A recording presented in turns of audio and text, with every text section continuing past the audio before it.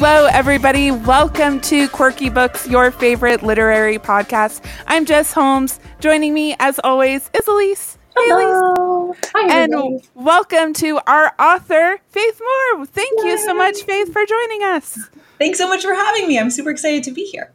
We are so excited to have you, so excited to have all of our friends in the chat as we talk about your brand new book, Christmas Carol. I loved this book. It was amazing. Thank you. I'm glad. It was absolutely wonderful. Before we jump into it, I have to say one more time, like, how grateful I am that you're here. Thank you so much for joining us. Thank you. It's a pleasure. Oh, yay. And I just this is our first author interview. So yay. I'm honored. Thank you for being our first. Yeah, I'm stoked. I guess what we're going to do is kind of talk about some things. I'm calling them blind date questions. Okay. Simply because they're just to get the conversation going before we do any spoilers or anything like that, or talk about the more meat and potatoes of the book. But did you have anything you wanted to go over just before we kind of just get into it with Faith and our book? I have to ask because my favorite Christmas Carol adaptation of all time is the 1951 Alistair Sim version. I grew up watching that one constantly, and I have to know, which is your favorite version? No, that's the one. That's the correct answer. That is the correct answer, the only answer. And in fact, that is the movie that we watched in my family and still watch in my family every single Christmas since I was a little girl. And it is the reason for this book. The Dickens book obviously is the source material, but the movie is really the reason why I care about this story to begin with. I love it. Yeah. That's amazing. I am ashamed to say I've never seen that version of it. Well, you can go out this Christmas and find yourself a copy and have a watch Sounds party. like we're going to have a watch party with everybody. There we go. Yeah, for sure. Awesome. Well, that is really cool. So, I guess that's the big one. So it was the movie more than the book that inspired you for this. And then did you love the book? Did you also enjoy that too? Or kind of how did that all play into? Yeah. So I am someone who grew up in a very literary and intellectual family. No way. Yes. As perhaps you might know that or not. I don't know.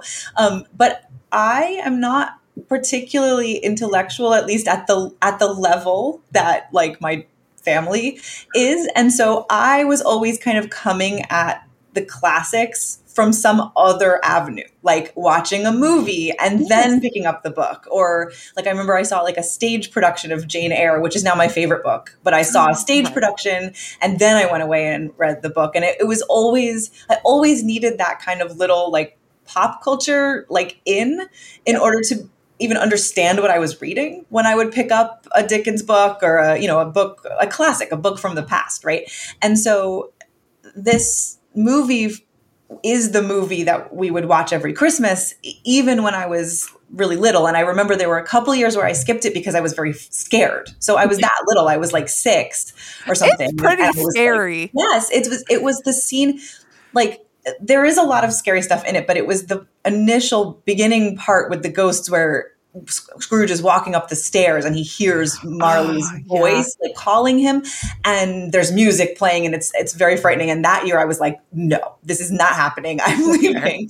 But then I came back. So it was that movie. And it really is one of those things where in my family, it's kind of an inside, not a joke, but it's kind of we quote it at each other and little quotes mean sort of there's emotional touchstones that go along with the different quotes. And so and then when I met my husband, I had to explain to him, if I'm saying something really strange that doesn't make sense to you, it's probably a quote from the Alistair Sim version of A Christmas Carol.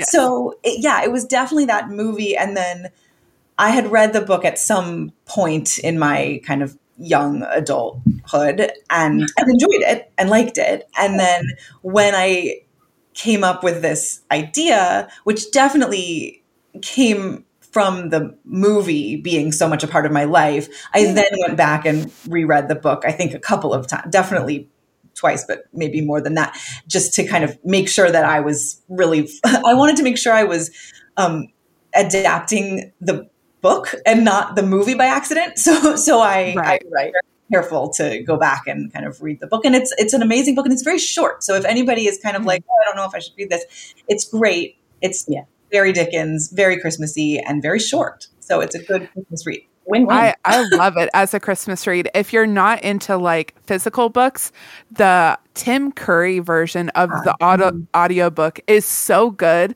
He does such a good Scrooge. I just so That's good. Great. Yeah, that would make a good audiobook, I think. Yeah. Sure. He's super It's talented. phenomenal. Oh, I love it. Ah, that's so cool. And I feel this so deeply, like with the like just not feeling quite up to par with the rest of your family as far as all of that. And then our family too. It's like not just one movie, but it's like a million movies that we quote all the time, which is ridiculous. And I've had to warn people like, okay, when you hear us just having a bit, Exactly. You're having a bet. we think we're funny. Right, So right. just- And we know what we're talking about and why we're saying these weird things to each other, but an outsider is probably very confused. Yeah. What is wrong with you people? Like, I don't know, but we love it. So here we are.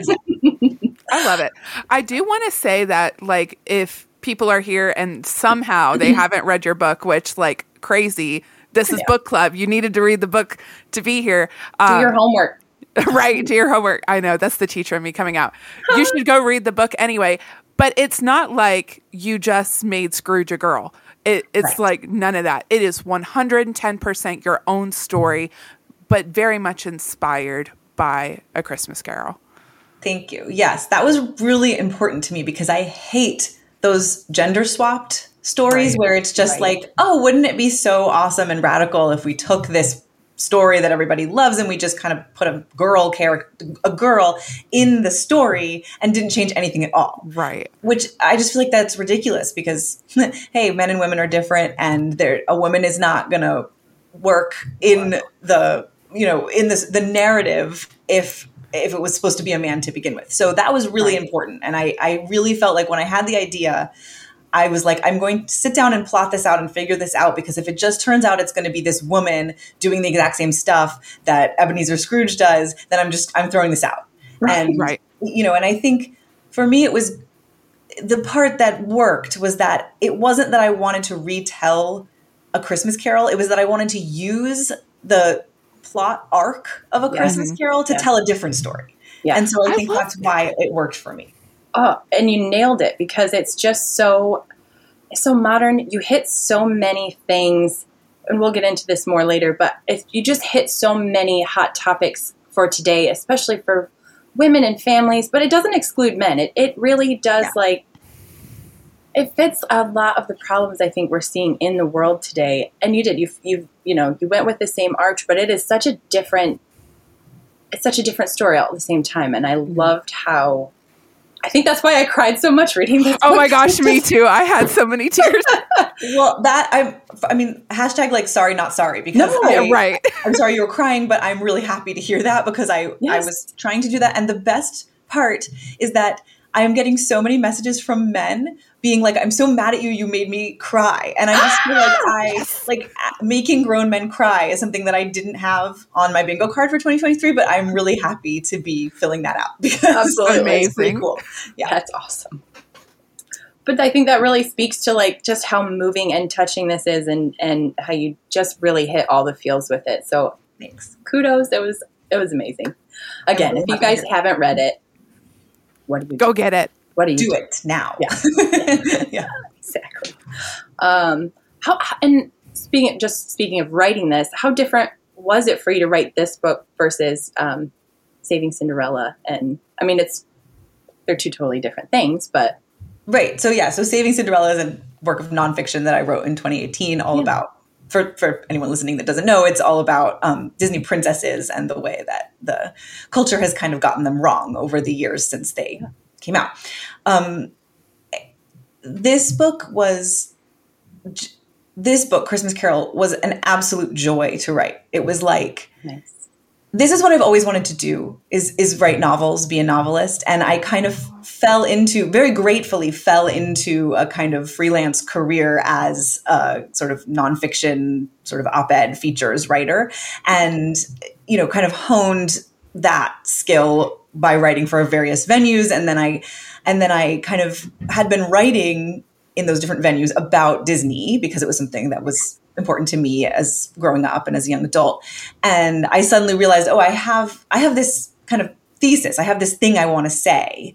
And then the book, and I felt like, and then I want to kind of be done saying that. And I feel good because I wrote the book. And now anytime anyone wants to argue with me about some movie, I can be like, chapter 5. Like, love it. Yeah.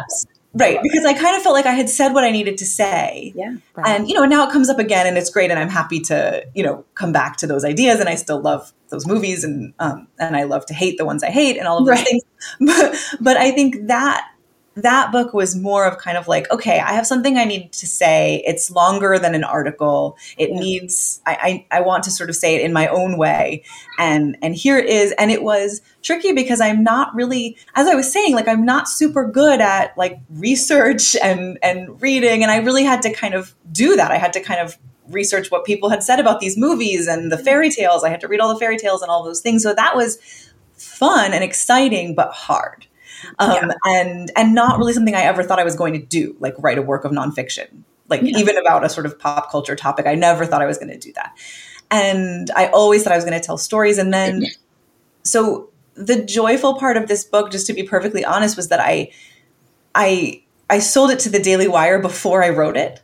And knowing that you all were going to get it, like knowing that it was going to go out into the world, because I mean, I've written a lot of novels and they live very happily together in my desk drawer and I don't get to see the light of day. And so knowing like, yes, like they're going to put this book out there, it's going to see the light of day. It was the most joyful writing experience I've ever had. And I hope that I get to do it again. Yay. I hope you do too. I want to read more. Oh, that's so cool. I'm glad it was a joy, because I'm sure it was, you didn't just sit down in a day and write this, you know what I mean? But I'm glad it was a joyful and wonderful experience for you, because it was a joy to read. So absolutely. I'm glad. I'm really glad to hear that. It makes me so happy. I mean, it's amazing. Like you sit alone in your room for, this was a couple of years. I mean, I wrote the book, I think in 9 months, and then there was an editing process. And then there was the sort of time it needed to come out around Christmas. So then there was a bunch of time when it was done, but it wasn't out because it wasn't Christmas time yet. And so you don't know what's going to happen. You're in there, you're living in this weird world that you created with these weird people that aren't real, but you think they are. Yeah. And, and then you don't know what's going to happen. And I'm so grateful and happy and excited that people seem to like it. Yay. Yeah, it's amazing. I don't think I have any more. Me personally, I don't think I have any more questions before we jump into things. Yeah, I think I'm ready for the meat and potatoes, because that's where all the good stuff is. Yeah. So if you haven't read the book, you haven't listened to the book, go get it, go read it, go listen to it. It's amazing. 10 out of 10.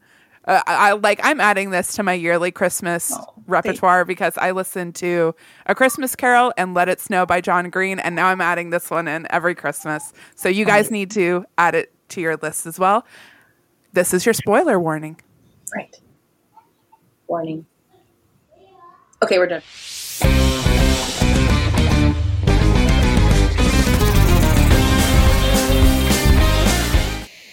I didn't know you made that. That was really cool. That was really cool. It was like danger music, like danger. If you pass this point, we're going to hear some spoilers. Right. So nobody can say they weren't warned. Exactly. You were warned. There was music. There were bells and whistles. Yes. So now the end. I mean. Yes. Now we're here on the other side. We can say whatever we want. Okay. Exactly. Man, I don't even know where to start because.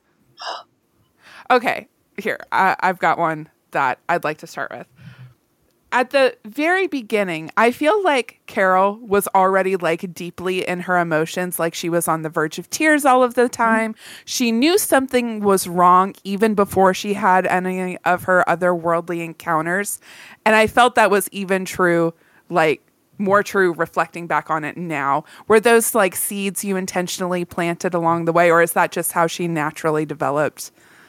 Yeah, they were intentional because I wanted you to not just hate her. I wanted to show you a person who had very clearly lost her way and was very clearly doing things that you shouldn't be doing. Even more than, I mean, obviously there are things to talk about in like the culture about whether mom should stay home or go to work or whatever, but I wanted to give you somebody who was doing something that was beyond the pale for most people. So that working moms weren't kind of like, well, I'm a working mom. Like I wanted to show you someone who, so we're past the spoiler danger music. So she's going in to the office on Christmas Eve, basically like on a made up excuse because she just cannot handle the Christmassiness and the children and all the things that they need and baking cookies. She just can't handle it. And so that is something that I think if you just saw that, you would feel like, oh, I hate this person. And why, she's my main character. And why should I root for her? I don't want her to be happy. She's evil, Right. And I didn't want that. I wanted very quickly for you to feel like, oh, something is wrong here. Like something has happened to this woman that has caused her to feel this way. Something is up between her and her husband that's not right. And something is up between her and her kids, and her feelings about Christmas are really confused and upsetting. And so I wanted you to kind of feel like, and I'm glad you kind of did, you're saying you kind of did, which is great. Like I wanted you to feel like this is not just a kind of Ebenezer Scrooge, like I just hate everyone. Right. This is someone who is hurting in some way. I don't really understand why she's hurting. I'm going to get there, but I see that she's hurting and I need to know what's going on with her. So that was intentional because I didn't want you to just like blanketly hate her.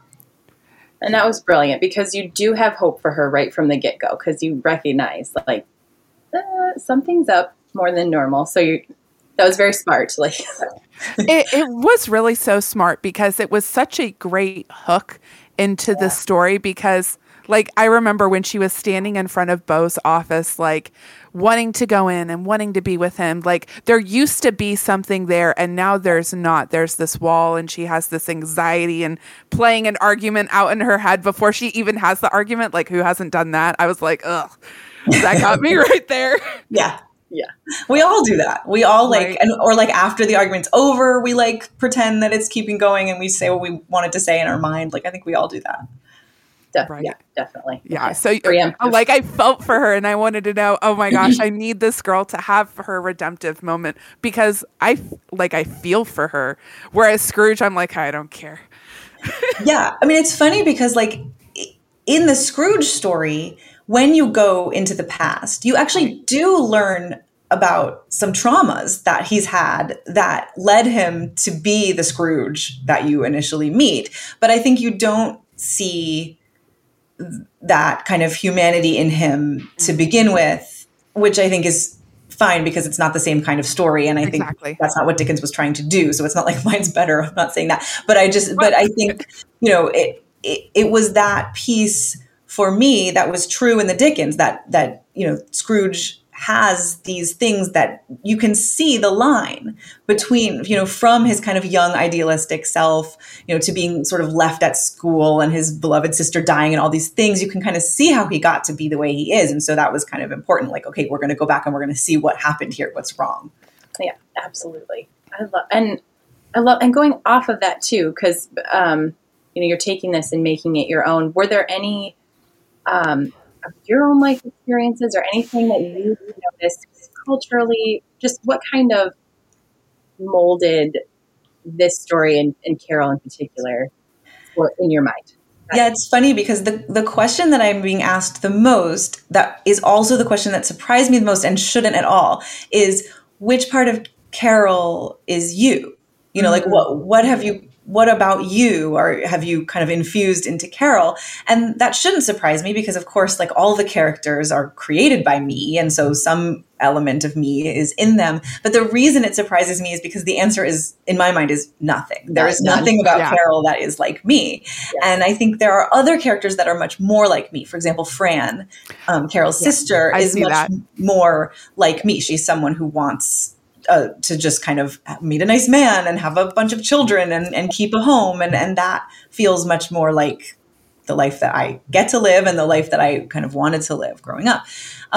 So Karol is not. It's a funny thing about writing books because it is a little bit like being insane because you just kind of know that it's not real, but it right. is a little bit like, you have these ideas and these characters and they're removed from you, and then you sort of plan out your story and then you sit down to write, and then it's kind of like being a Victorian medium.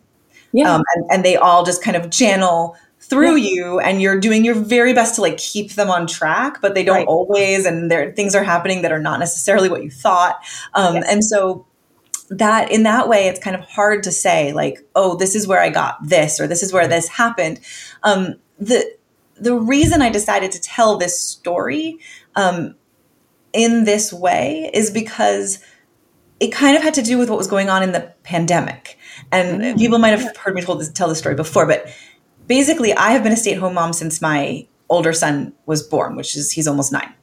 But during the pandemic, I live in New York, and so it was very, very locked down for a while.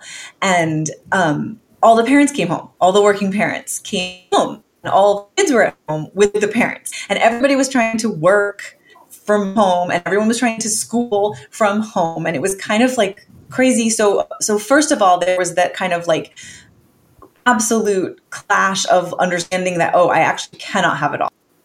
Right. Oh. Not true.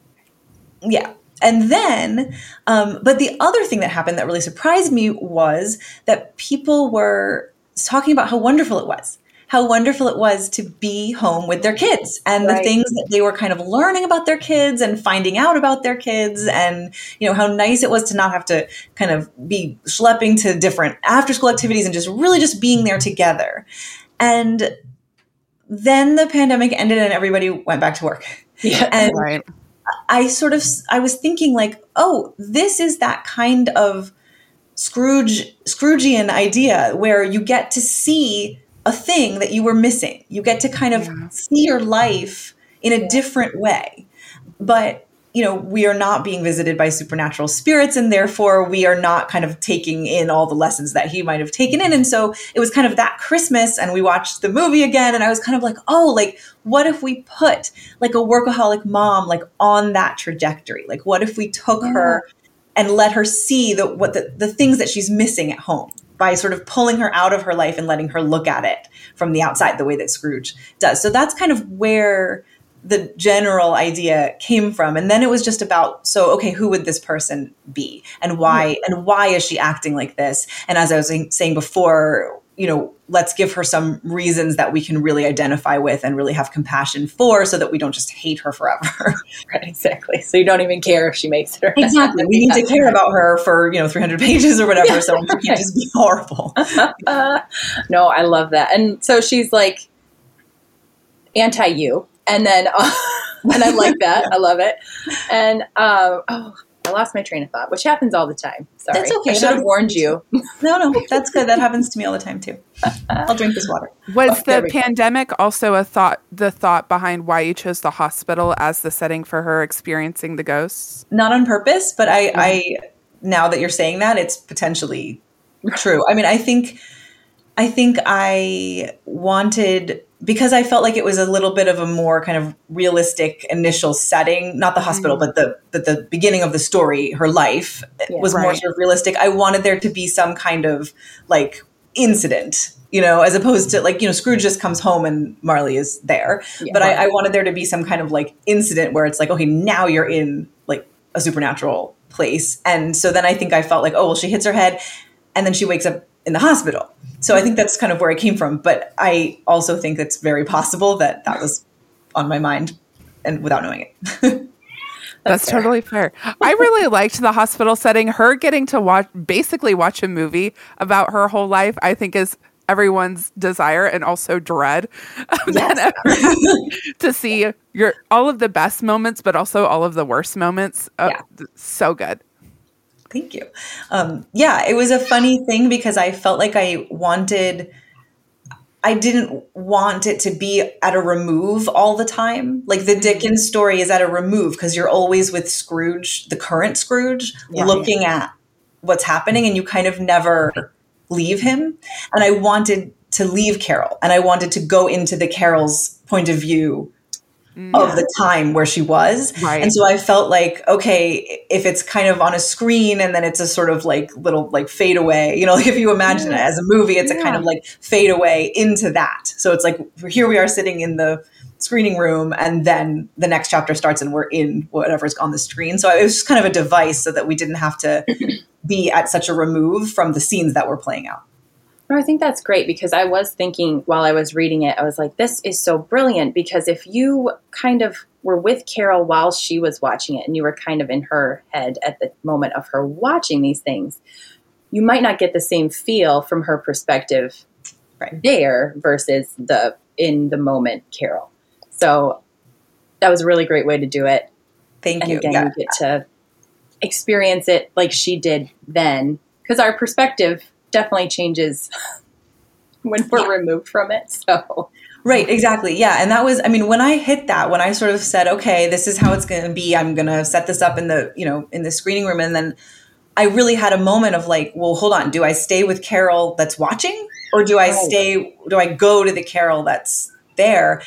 And it was kind of a crisis. Like I was sort of like, wait, I don't know if I can tell this story. Like, because I need to be I don't want to be removed from the narrative that I'm telling. So I think when I kind of figured out like, okay, I can sort of like fade into her other point of view, I was kind of like, okay, I can do this now. Seamlessly. It was, that was awesome.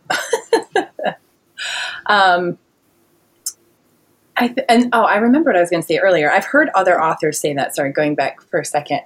Authors say that too. Like they write themselves into corners, or the character leads them down, you know, certain paths, and you're like, I am the one writing this, but it's the character who's kind of directing this whole thing and what they would do. It's not me. And that has to be. Did you ever write yourself into a corner like that, or get into spots where you were kind of like, what do I do now? Or did it kind of flow for you? So one of the other things that was a real joy about this was that the plot was written for me because I was basing it on the Dickens. So other things that I've written that have not seen the light of day, I would do that all the time. I'm really bad at plot, actually. And that's why when I have my other hat on as an editor, I'm always like really, really big on outlines because I feel like I'm always kind of outlining and then being like, I'll figure that out later. And then like, I can't figure it out.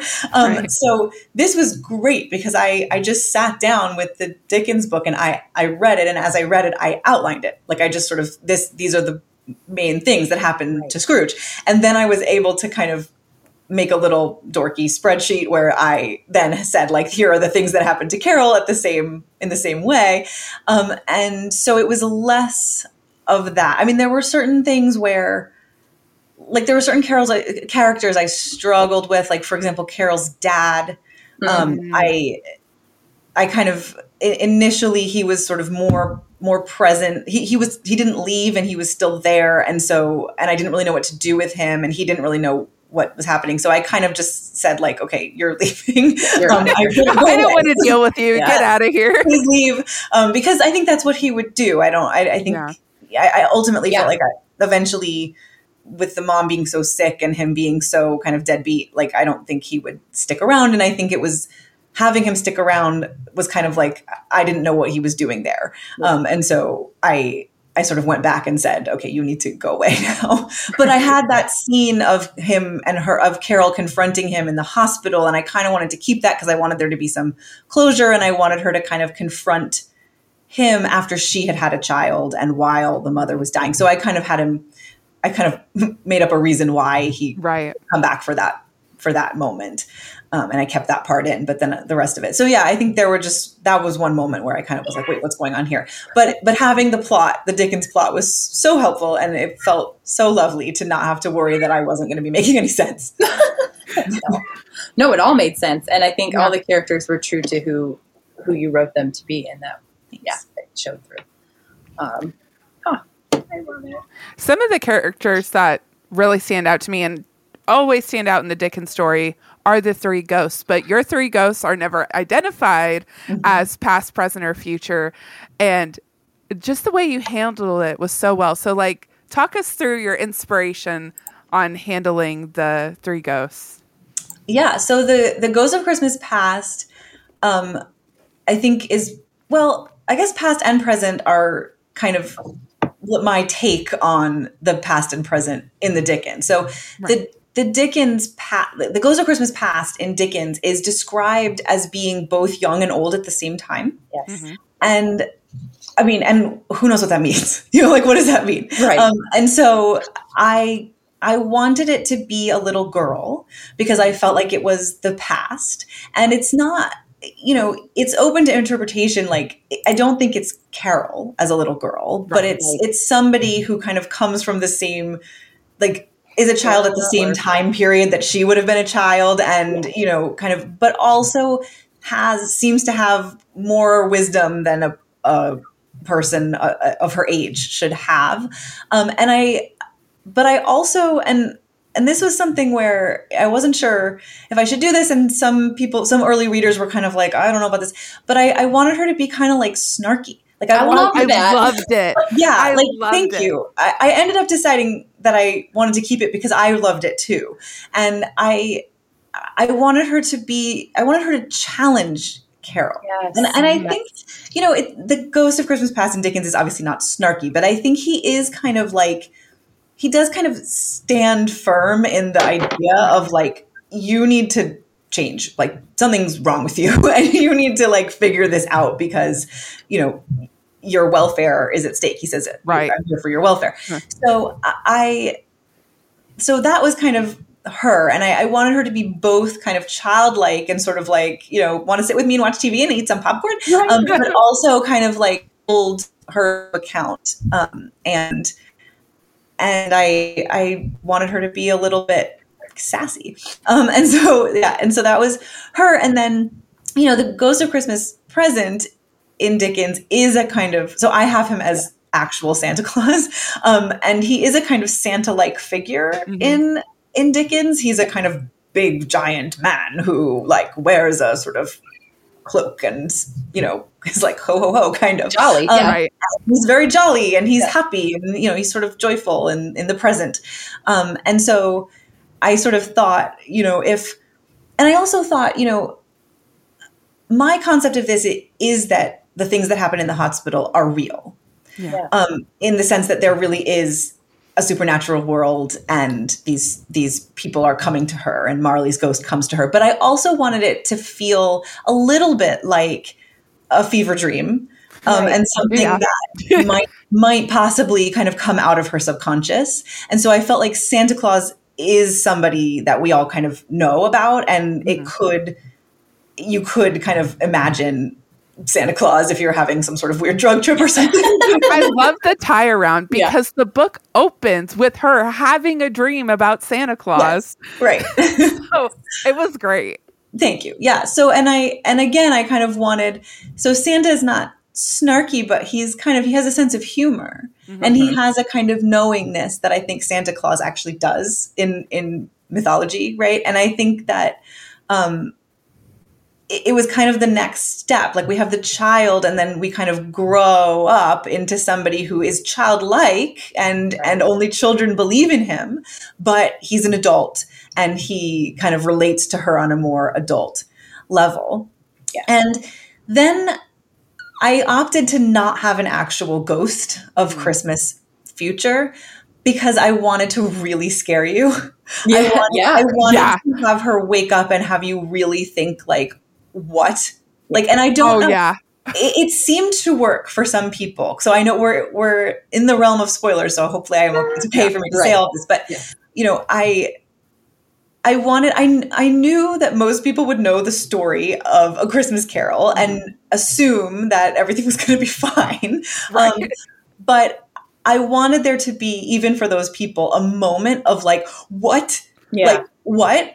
It's 30 years later and everything, like, are you not telling the story I thought you were telling? Right, or for people who kind of forgot the story of A Christmas Carol? Because like there are people that don't remember the story or they're not Christians and they don't read Right. Christmas stories or Right. whatever, and that's Right. fine. Who don't know the story and maybe picked up this book.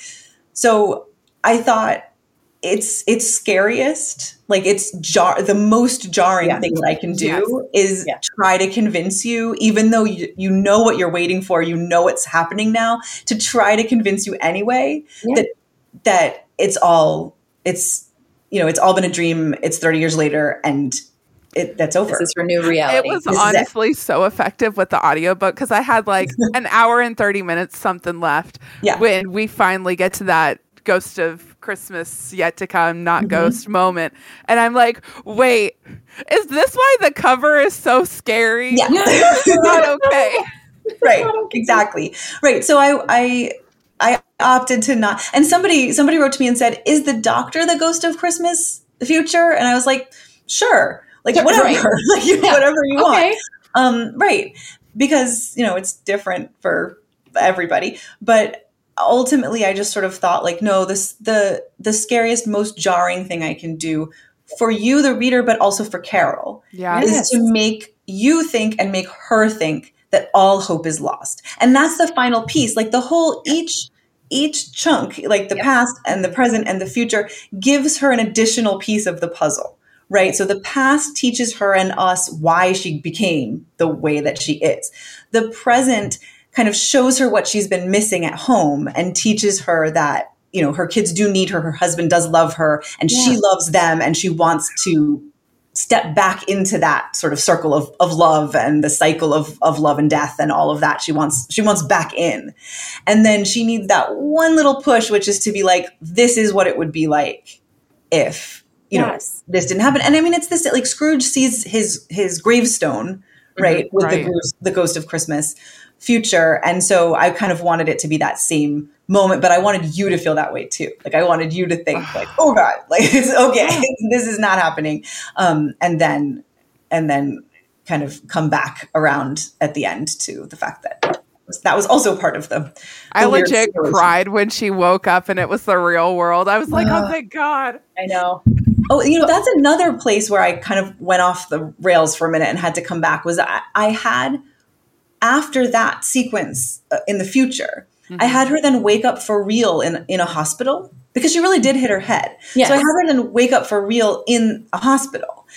And I was going along and I thought, wait, she would always be questioning, am I dreaming? Right. And we would always be questioning, am I dreaming? And for the rest of her life, she wouldn't know if she was like lying in a hospital bed somewhere having a fever dream, Right. and so I kind of was like, okay, no, like we have to put her all the way back at Rockefeller Center and let this whole hospital be part of the weird simulation. Right. No, that was really well done. And I loved how you did the Ghost of Christmas Yet to Come, or lack thereof, because you can see her, like you said, you can see her progress from like each little bit. And especially after present with Santa, she was so close. Yeah.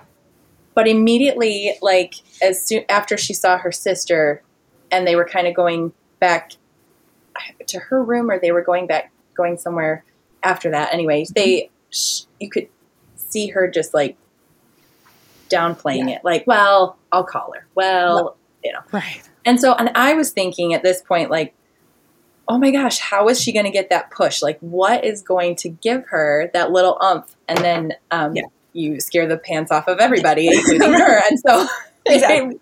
But it was so sometimes you need to believable. be scared in order to figure stuff out. Yes, I agree. Yeah. Everybody else was pretty gentle. Yeah. Excuse me. And then it was just that extra she needed. And so it was really good. And I loved it because it was so believable. Like that would have made me change. I'm really stubborn. That would have made me change my ways, So Good. that was really Thank you. I'm glad it worked. really good. Yeah. I love it. So I think something that, you see in literature all the time, obviously other characters who emphasize the main character, or they are they help them out, or they show kind of the opposite. And before I get into like the bigger players, I think the one I loved Fran, and I loved her assistant, whose name I cannot say Roberta. Roberta. Yes. Yeah. Yes. I love the subtle name changes. Thank you. So good. Yes, there's a lot of Easter eggs in there where I felt like, okay, if you know the book and you know the story, then this will be interesting to you. And if you don't, it doesn't matter. But the names, all the names were so fun. Thank you. The names were a lot of fun. And I guess there's so much here. But with Roberta, like you see a working mom who doesn't have a choice, which I feel like a lot of women are in that kind of situation. They'd love to be home with their children, but there's just no way. And so you see her working so hard and being so terrified to lose her job. She works so hard and she's so wonderful. And also she's so loving and she pays so much attention to her children. So again, it's kind of like how it could be, like the best of that situation. And then you have Karol, and I don't need to tell you these things, but tell us. Like how was she meant to do that? Was kind of making a point with that? I guess, like, who was Roberta for you? Yeah, well, I think so. Obviously, Roberta is the Bob Cratchit character, and in Dickens, that is kind of what we see. We're seeing a family man in Bob Cratchit who, is working this horrible job with this horrible person for like pennies, but that's all he can get, and he's doing it to support his whole rest of his family. He's got like 4 kids and this wife, and and then the older children we see later they're going out to work because they can't make enough money, and he's just trying, but everything about him is about his family. Yeah. And, he's just sort of dying to get home to them on Christmas Eve and to spend Christmas Day with them. And it's the only day he gets off. And he's just, and it does kind of put into starker relief Scrooge as a person, and then he, like Cratchit goes home and, he rushes off, he doesn't have a coat. He just puts on his scarf and he kind of like rushes out into the cold to be with his family. And then Scrooge, kind of trudges home and he goes to the restaurant because there's no one at home to make food for him or to eat with him. And then he, and then he goes home to the house, which is Marley's old house that he's kind of like taken from him after he died. And he's just all alone. And there is those kind of 2 sides of the same thing. And that's kind of what I was trying to do as well. I was sort of trying to say, because some people have to go to work. And some people want to go to work and, want that kind of outlet or that creative outlet, but, can still prioritize their family, even if they have to work. And, Roberta, they're both working. Roberta and her husband are both working, but they've arranged it so that, one works nights and one works days. So they're always there for the kids. And, so I didn't want to be saying, first of all, I wasn't saying anything. Like I didn't have a message. there are themes in the book, but I wasn't trying to like convert anyone to anything. But I think, I wanted to show a different way of being a working mom where you still have to go to work and it's long hours and you have to do what you have to do, but you still kind of prioritize your kids and you help them to see and to feel like they're the reason that you're doing all of this. Yeah. So I wanted a different version of a working mom. Yeah, absolutely. I like it. I like that you give all of these women different avenues to pursue what they are meant to do. Not that it's bad to work or that it's bad to be a stay-at-home mom, but there are better ways to do things. And just that exploration of what might your calling be and how can you still prioritize family in that, I think was so cool and such a needed story in our modern age, because I feel like we've, as a culture, just really left family behind. Yeah, I think so too. And I think, women are being kind of sold a narrative right now that in order to be successful or important in society or as people, they have to kind of follow a specific career path, not necessarily a specific kind of career, but you graduate, you get the job, and then you try to kind of climb the ladder, the corporate ladder, wherever you are, and you kind of girl boss your way to the top. And I think, that might work for some people. That might be what some people want to do. But I think there's a lot of people out there who wish that wasn't what they felt they were supposed to be doing. And, and that's kind of why I love Fran so much, not because she's more like me, but because she's so kind of unabashedly wanting this life of homemaking. Yes. And she's so brave. Like, to me, she's so brave because, like, she gives up everything. She gives up the only family she's got in order to go out and follow her dreams. And that's something that people do now, but they do it with careers. Like, okay, I'm going to go out and I'm going to give up, I'm not going to, I'm going to work all the time so that I get to the top, and I'm going to follow my dream of being a CEO or a lawyer or whatever. And that's fine. But I think when somebody says, like, well, I'm going to give up everything and follow my dream of being a housewife and a mother, like, people are like, what? That's not. And I mean, Karol says that's sweet, but that's not an ambition.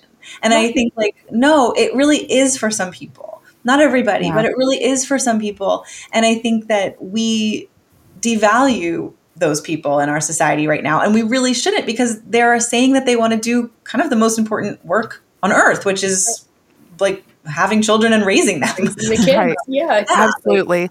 Honestly, I wish a story like this had been out when I was a kid, because when I was a kid, it was like, you have to go to college, you have to get a career in STEM. And, like, don't get me wrong, I love being a science teacher, but when I was, like, in the field of science, I burnt myself out on that. I'd be at the lab at like 3:00 in the morning running tests. And it's like, this is not what I want for my life. I want to be a mom. I want to have a family. I want to do those things. But you're right. I feel like women today feel like they have to do the girl boss thing in order to be considered successful. And success doesn't have to just be dollars in the bank. Right. And I think also what happens then is that the husband and the kids become a sort of afterthought. Yeah. And it's like things, I mean, Karol says, like, those are things that happen along the way, and it's kind of like, okay, well, they might be, but that's not how we should think of our children, like just things that have happened, along the way. And we have to kind of fit them into our real life, our real schedule in some way. And now they're annoying, because my real thing is that I'm trying to go to work and, get this project done by the deadline and all of these things. I'm trying to do this, and you're bothering me. Right. And I feel like, and that is a kind of, I mean, it's a sort of rational in some sense. Right. If you've structured your whole life around this notion of, like, well, the most important thing is my job. Yeah. So then it makes sense that these, like, little people with all their needs are really annoying you and getting in the way. And I feel like, so we have to kind of reprioritize if we're going to refocus on family. We have to reprioritize that. Actually, no, these kids, when they're little, when they need us the most, these kids are the priority. And also, it doesn't mean a total amputation of everything else that makes you you. I mean, here am I, like, I've written a novel. I have a 2-year-old. Like, I just wrote it when he was napping. Mm-hmm. So I think that you can do things, or, like, people have, like, Etsy stores, or they make pies and they sell them, or, they do some freelance work, after bedtime or whatever. Like, there are things that you can do that continue to kind of fire those intellectual rockets. But, you need to, speaking of kids, hi kids. Yeah. Sorry. Yeah, that's my 2-year-old. And, you need those outlets, you need those creative things, but our kids are little for only a very short amount of time. And that's kind of part of what Karol figures out in the book, is that, this time is finite. It's not coming again. They're not going to still be here being 2 when I'm done with whatever it is that I'm trying to do at work. That time is finite. So you might as well reprioritize so that you're there for that time. And then you go off and do whatever you're trying to do when your kids don't need you so much anymore. Yeah. Yes.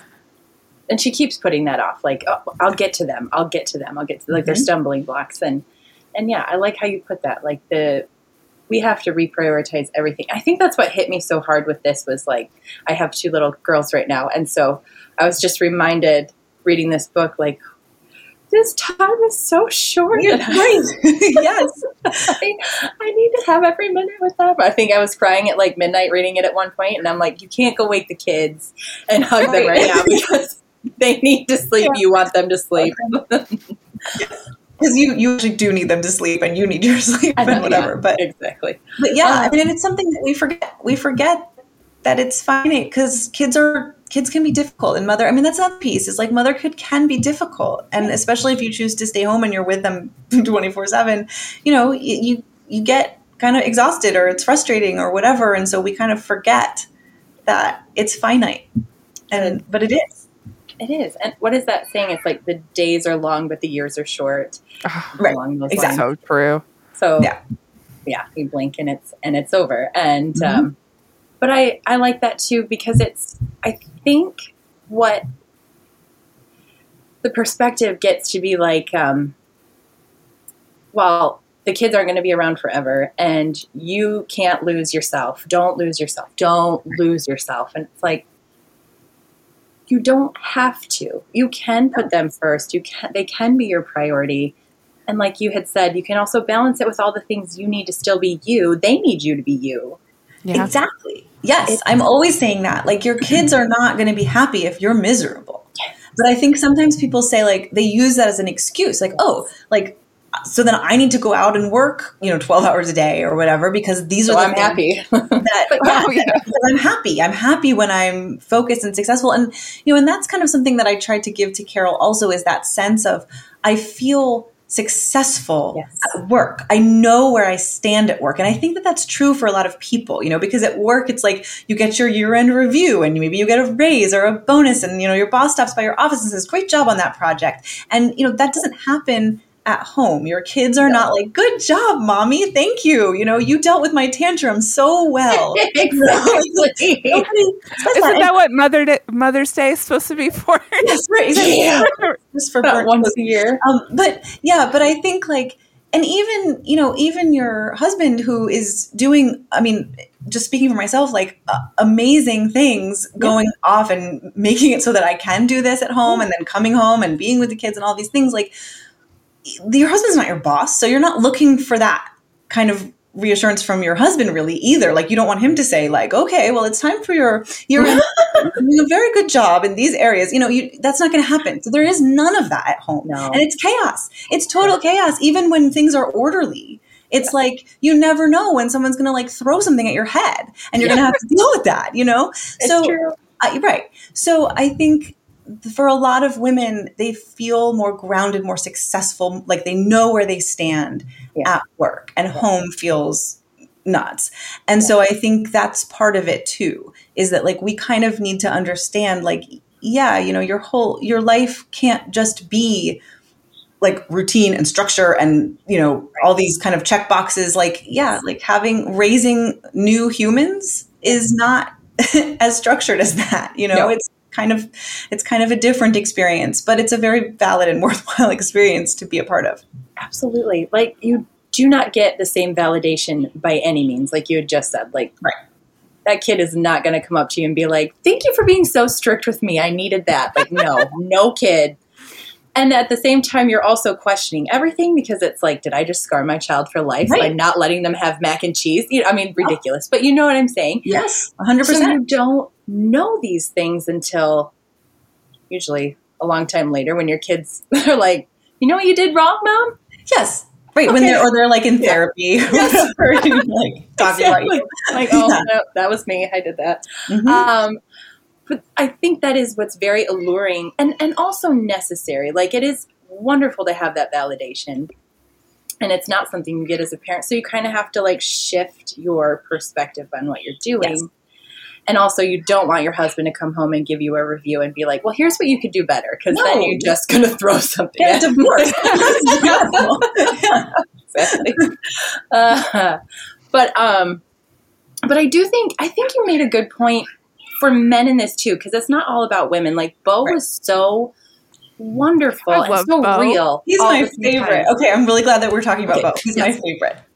He was wonderful. So yeah, tell us about him, because I loved him. And thank you. Yeah, I loved him too. I think that when you're writing this, so one thing that I feel that maybe is not the way that other people read the story, and that's completely fine. But for me, this was a story about a woman falling back in love with her husband. Yes. I see that. Yes. It wasn't really, it was about the kids. It was about motherhood and all of that. But for me, the center of a family is the relationship between the two parents. Yep. And, so if that falls apart, the family falls apart. And if that's strong, then the family is strong. And so even though it is about motherhood, and in Carol's journey is about kind of owning that and realizing that she can be a good mother and that it's important to be a mother and to be there for the kids, it's really about her kind of trajectory, like towards Bo and then away from Bo and then back towards Bo again. And because secretly all I really want to be doing is writing love stories and reading love stories. That's all I really ever want to be talking about and thinking about. So that was a really central core piece for me. So Bo kind of just materialized. I knew that there were some things I knew. I knew that she had to have a husband who was worth coming back to, who was worth falling in love with and worth kind of falling back in love with at the end. So I knew he needed to be somebody very appealing. I knew that he needed to have a job where he worked from home so that he could be there for the kids and have that perspective that she was missing.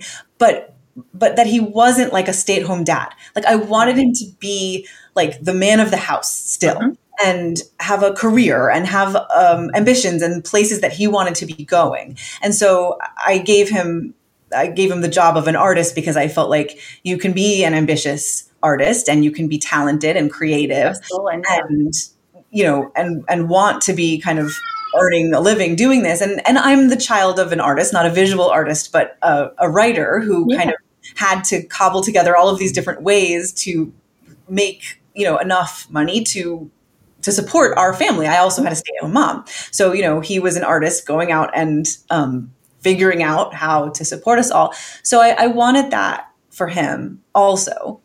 And then I guess what happened is Karol became this very kind of serious, hard-charging, ambitious kind of person, almost too serious. She hears her mother say, promise to take care of Fran, and she kind of like never, ever lets go of that. Yeah. And so I think I wanted somebody much more kind of like philosophical and creative and kind of as a kind of opposites attract type of idea. And so, he is the character I think the most that just kind of like felt like a real person to me and who I didn't plan, she opens that curtain at that party. And there he is. And there he is. And like there he was. Like he's talking about, I don't know, like what is he talking about? He's talking about snowflakes and like cookies and like what? And I was just this guy. like, whatever. And then and I wanted it to be that he was kind of the deep, like emotional core of this family and of this relationship while still being a man. Like I didn't want him to go off and be a sort of like effeminate, like doormat type guy because his wife was this girl boss. Like I didn't want that. I wanted it to be that like something was deeply wrong in this family. Like there can't be like two kind of strong, ambitious people. Like, we need like the yin and yang, and it wasn't working. And so, so I think it's hard for me to sort of say like, what was my inspiration for Bo? I have no idea. Like he just worked. Who he was. Yeah. He was fabulous. He feels kind of like the Fred character, but so his own person. Yes. Thank you. Yeah. I mean, I think he, Scrooge has a love interest in Dickens too, Belle, which is why Bo is named Bo. In the movie, her name is Alice, but in the Dickens, her name is Belle. And I don't know why they changed that for the movie, but they did. And so I turned Belle into Bo. And, but we don't really get to see much of Belle because very quickly she's like there and then she's not. She's like, I'm not doing this. Thank you. Leaves. And so I think for me, it was sort of like I needed him to be a man who was so principled and loved Karol so much that he wouldn't leave her because like he had every reason to leave. I mean, people would fault them for getting a divorce, but I just think like you could understand if he was going to ask for one, you could understand why he would, given her behavior. Right. And so I think, I wanted him to love her so much and to be so kind of passionate about their family that he wouldn't leave the way that Belle leaves in the Dickens. Speaking of that, I love how you handled the character who has a crush on Beau and her whole reaction to it. Because I remember like when she's in the dream sequence and like sees him sitting next to her in the church and she's like, Tiger Mom gonna go rip her eyes out. But then in the redemptive portion, she's like, actually, I kind of feel sorry for you. Yeah. Yes, because I think she, by that point, she feels like, yes, anyone would be in love with Beau. Right. Like, because she is in love with Beau again. She has fallen so back in love with him that she's kind of like, well, yeah, I'm sorry. Like, it would be lovely for you if you had a Beau in your life. You know? But not mine. But this is mine. Mine. And yeah, that character, her name's Nancy, that character, I had her much more kind of mercenary initially. Like I had her as a kind of like very kind of angular, like bird-like sort of like charging girl that was kind of going after Carol's husband, you know, like on purpose. Yeah. And ultimately I felt like, no, like I want to show you somebody who sees Beau for Beau, like how wonderful Beau is. And when Carol sees that, it's another kind of like little drop in the jar of like, no, you see, like he's this wonderful. This woman who seems like a nice enough lady is kind of toying with the idea of throwing all her principles aside and trying to have an affair with a married man because she sees how great this guy is. Like, hello, what are you doing? You know, go back to him. So I felt like I wanted to soften her for that reason. Yeah, I liked that. I liked that a lot. And you can understand where she's coming from too, and you can feel for her too. And I just love how Beau was so gracious, like he was just so kind to her, but still was very firm. Like, no, but you know, right? Yeah, the church. I think initially in my head, I never wrote this, but in my kind of outline, I toyed with the idea of having him be kind of drawn to her too, because Carol is so absent. Yeah, you know, that to have. I had more scenes with Nancy, and I had it that Beau kind of was sticking to his principles, but kind of yearning for this connection that this woman was offering him. But ultimately I felt like, no, he needs to stay true to Carol the entire time, because even though in real life we could see why that might happen, we might even forgive him if he doesn't actually act on it. We might forgive him for kind of like, you know, having a little bit longer of a conversation with her, or, you know, inviting the kid over for a play date and chatting with her or whatever. We might forgive him. But in a story, you kind of can't. Like, you kind of can't forgive him for that, and it would cheapen him. And so I didn't want to do that. No. It was so great when he moved Alfie in between them. I was just like, yes. Right. Yes, because at this point, hopefully we're kind of we're rooting for Carol now. Yeah. We're rooting for her to get back with him and for him to kind of see that she's changed. So we want him to still be. And also, like, I wanted her to see, that's another little drop in the bucket. I wanted her to see he still loves her. He's still holding out hope that she'll come back to them, that, you know, he hasn't given up hope, and she's still the love of his life, and nothing has changed for him. Right, because one of the biggest concerns Carol had is that she was past the point of forgiveness. Exactly. Yeah.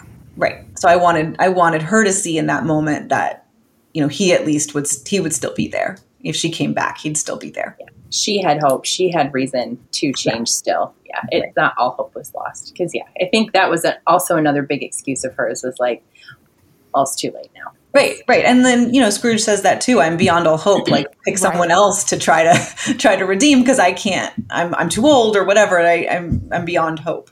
And I think, you know, Carol sort of starts to feel that way too, and then she learns that there is hope. No, there's hope. Yeah, exactly.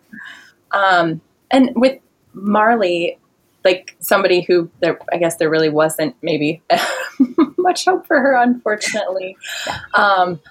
I liked that character too, because I think what she brought to the table for Carol was like somebody who understood where Carol was in the moment. That's right. Mm-hmm. And so that kind of got her more into that slippery slope of, so I guess I don't really have a question. I just liked Marley's character and how she kind of reels in Carol. Yeah, right. Well, I think Marley is somebody who, you know, yes, she teaches Carol the kind of girl boss mantra that Right. ends up taking her on the path that we find her on. But Marley doesn't have any children. And Right. Marley has on purpose decided to not have any children. So the fact that I mean, so we can say, okay, well, you know, why is she giving that up? Like, why wouldn't she want to have kids? But the fact that she is working so hard and doing all of this, she's not leaving anybody behind at home. She's not missing anything at home. She might be missing something in the grand picture, you know, maybe. And I think that's kind of what she says when she comes back as a ghost is like, oh, I had it all wrong. Like I should have been looking for a husband. I should have been having kids, whatever. So that's true. Yes. But like as a character in the moment, Yeah. you know, she's working because she doesn't have anybody at home. And this is kind of her worldview.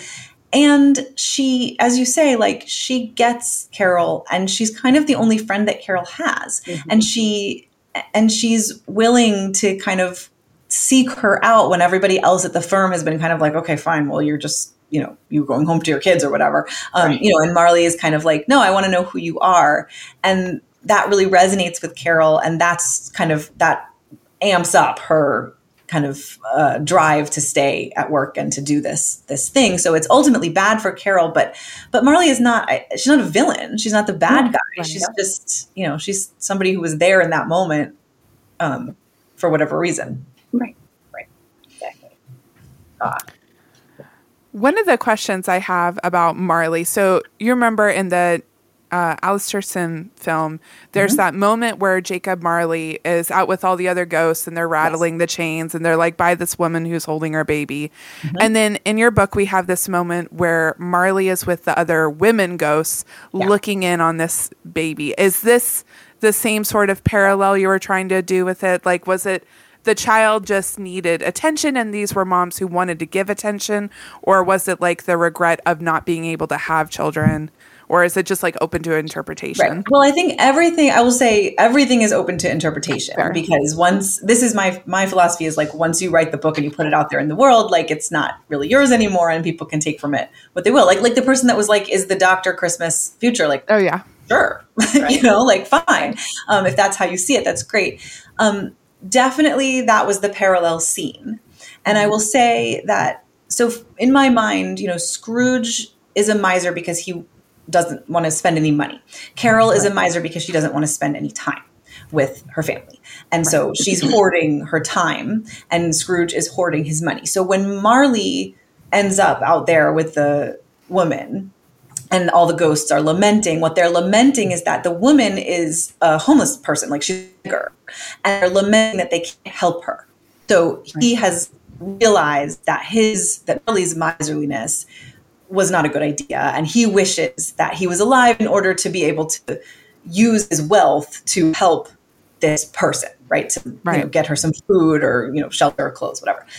So when Marley Jacobs, is looking at that baby and all of those women, they're all business women looking at the baby, it's a similar idea, except it's about the time that they didn't spend doing that, you know, in the home. So the baby itself, like it doesn't need care in the way that the baby in the Dickens needs help, right? Like that. Right. The baby is more, I think, is more sort of symbolic of like babies, like family.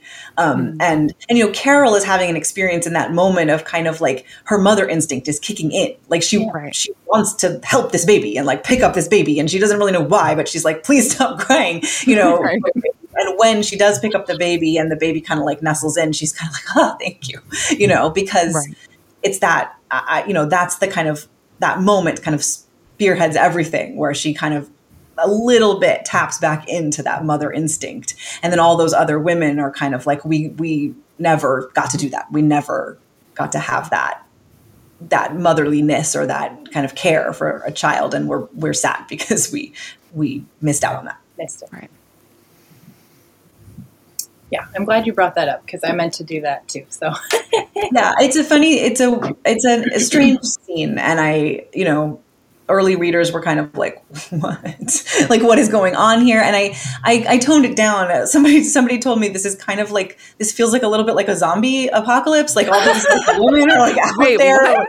What are they doing? So I toned that down, and I kind of just like tried to make it more sad. Like, they didn't get to do something in their life, and now their lives are over.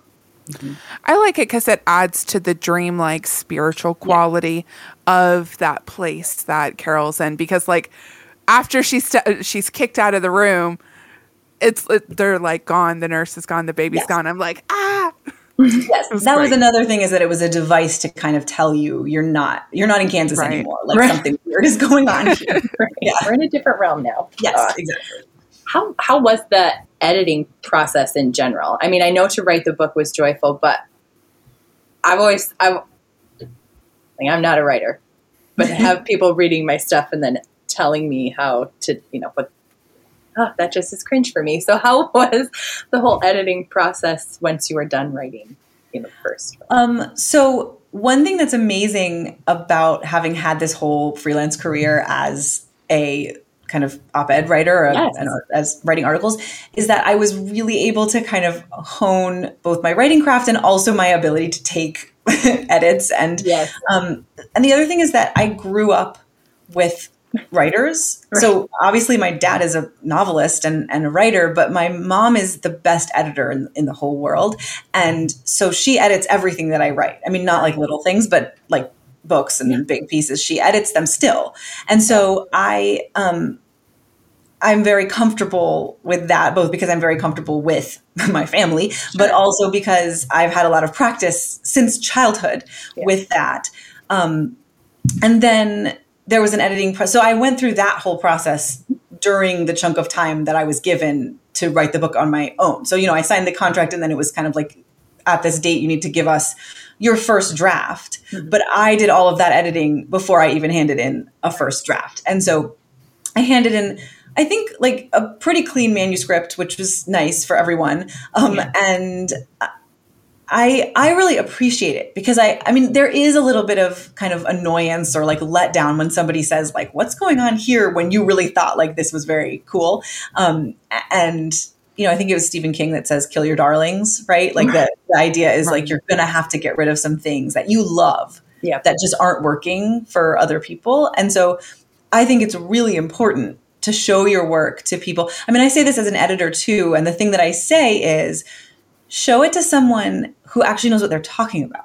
Yeah. Either because not like, oh, your husband who loves you, but doesn't really know anything about writing or whatever. Right. So show it to someone either who's the target audience for the book. So they might not know anything about like writing and editing, but they're the person, they're going to be reading, the kind of person that's going to read it. So show it to that person, and also show it to someone who really is a good editor and knows how to kind of work through those things. So I am very fortunate that I have those people just in my life. So I was able to do that. And then there was an editing process with the Daily Wire also where, they had several rounds of edits. There was a developmental edit, which is a kind of like structural plot edit, and a copy edit. And those, it was great. It was fine. And they were so amazing because they were kind of like, you don't have to take any of these, which is amazing because not everything is like that. So I kind of had the say to say like, I want to keep this or whatever. I think if I had said I want to keep this thing that is not grammatical or something, they would have been like, and they could have said, well, then we don't want to publish the book, and that was their prerogative, but mostly they were kind of like, this is your book, say what you want, and then they were very helpful in the editing process. So it was actually a very lovely and that is so awesome, upsetting process, but that's great. But it is hard. I mean, it's hard to kind of, first of all, when you feel done. Yeah. Right. Like, and I really have like a mental picture in my head of like ripping it apart and like taking these pieces and putting them back together. It really is like that, because it feels like a finished thing. And then suddenly you're like, ew. But it was pretty seamless as these things go. Awesome. That's so awesome that they gave you that atmosphere to write in to make you feel comfortable. Like you could just really put out the work you wanted to share with the world and not just, I don't know, what they wanted you to share with the world. Yes. And I feel very, very grateful for that because there's not a lot of places that would do that. That is so awesome. I have to make one more comparison to the Alistair Sim film because it's my favorite movie. That this moment where Scrooge is looking back on the past and hears Fran, his sister, say, "Please take care of my boy." Carol had a very similar moment where, "Oh, I didn't hear my mom say that." Yeah. Right. I loved that. Yes. And so, yeah, Carol, so the sister is named Fan, like Fan. Yeah. Uh-huh. And the nephew is Fred, at least in the movie. Yeah. It's possible he's not named in the book. I'd have to go back and remember that. But anyway, it's Fred. So Fran is Fan and Fred mixed together. So love it. Fran is based on both of those, but also the mother, whose name is Alice because Alice is the girlfriend in the movie. Right. And so, but she is the sort of one that is dying and says, take care of Fran. So like there's a sister who's also the nephew character, and then the mother is the one that gives the directive. And right, like he doesn't know what he's being tasked with, and she doesn't know what she's being tasked with, and she thinks she does, and then she kind of builds a whole life on it. Right.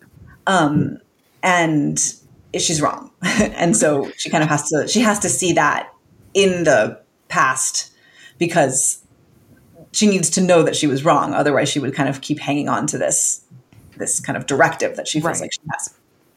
I like that the Ghost of Christmas Past says that you kind of knew what your mom meant though. Right. Like you knew. Calls her out. Yeah. Because I think it's that moment where she decides that, in order to, she chooses she chooses action over emotion. Yeah. And that's what she ends up doing the whole time. That's her whole problem. And so in that moment, there's grief. There's horrible, horrible grief. Her beloved mother has died, has left her with the care of a much younger sister. And, she doesn't know how she's going to do any of this. And, so she could either kind of fall apart and grieve, which actually she probably should do. I mean, you kind of have to walk through grief in order to get out the other side. So she could grieve, or she could just kind of take action, and she chooses to take action. And that's the path that she ends up taking for the rest of the time until we meet her. Right. And it's so relatable because I think that's, if we all have a choice, nobody wants to walk through grief. Nobody wants to sit with it and deal with it. And so if I can do something, exactly, do literally anything else. Yeah. Right. Exactly. And, and Bo is kind of saying to her, well, wait, hold on. Let's take a minute. Let's think about this. She's like, no, because if I think about this, I'm going to be too sad. I'm going to have to grieve, and I don't want to do that. I like the way you handled this recurrence of grief around Christmas time. Like just very personally, I had my miscarriage 2 days after Christmas. So Christmas sad. This year has been very, very challenging for me to get into. Yeah. But reading your book, I don't know, helped me kind of rethink how to approach Christmas in the midst of loss. And I think you just handled it so well because you can be sad, but there is still joy to be had in this time as well. Yes. Well, first of all, I'm really sorry to hear that. And it's awful to have that happen at all, but to have it happen around a time when you previously were feeling joyful and happy. But I actually think that there is sorrow baked into Christmas.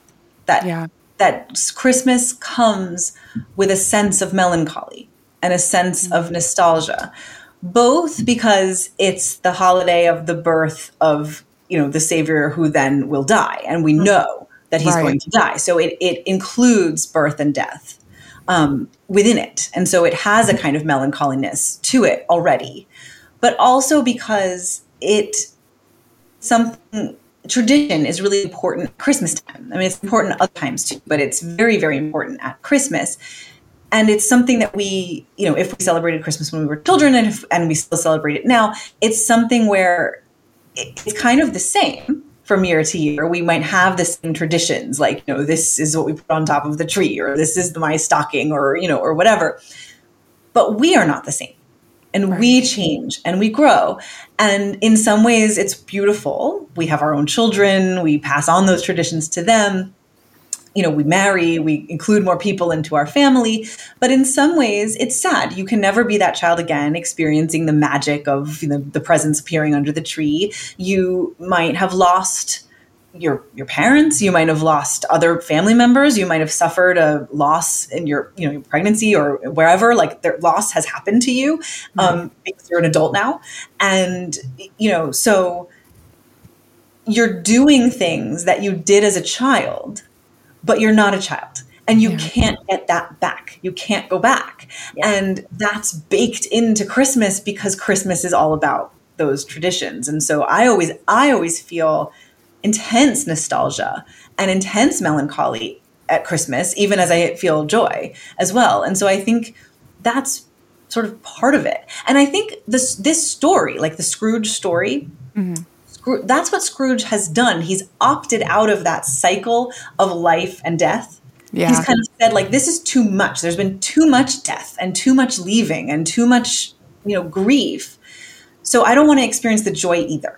I'm going to just opt out of the whole thing because it's too hard. And that's what Karol does too. She's like, I'm just going to opt out of all of this. I can't handle this because my sister is gone. My mother is dead. You know, my husband, my marriage is falling apart and my children are chaotic. So I'm not going to experience any of the joy of my family connections or whatever, or the things that we used to do. I can't do them because my mom's gone.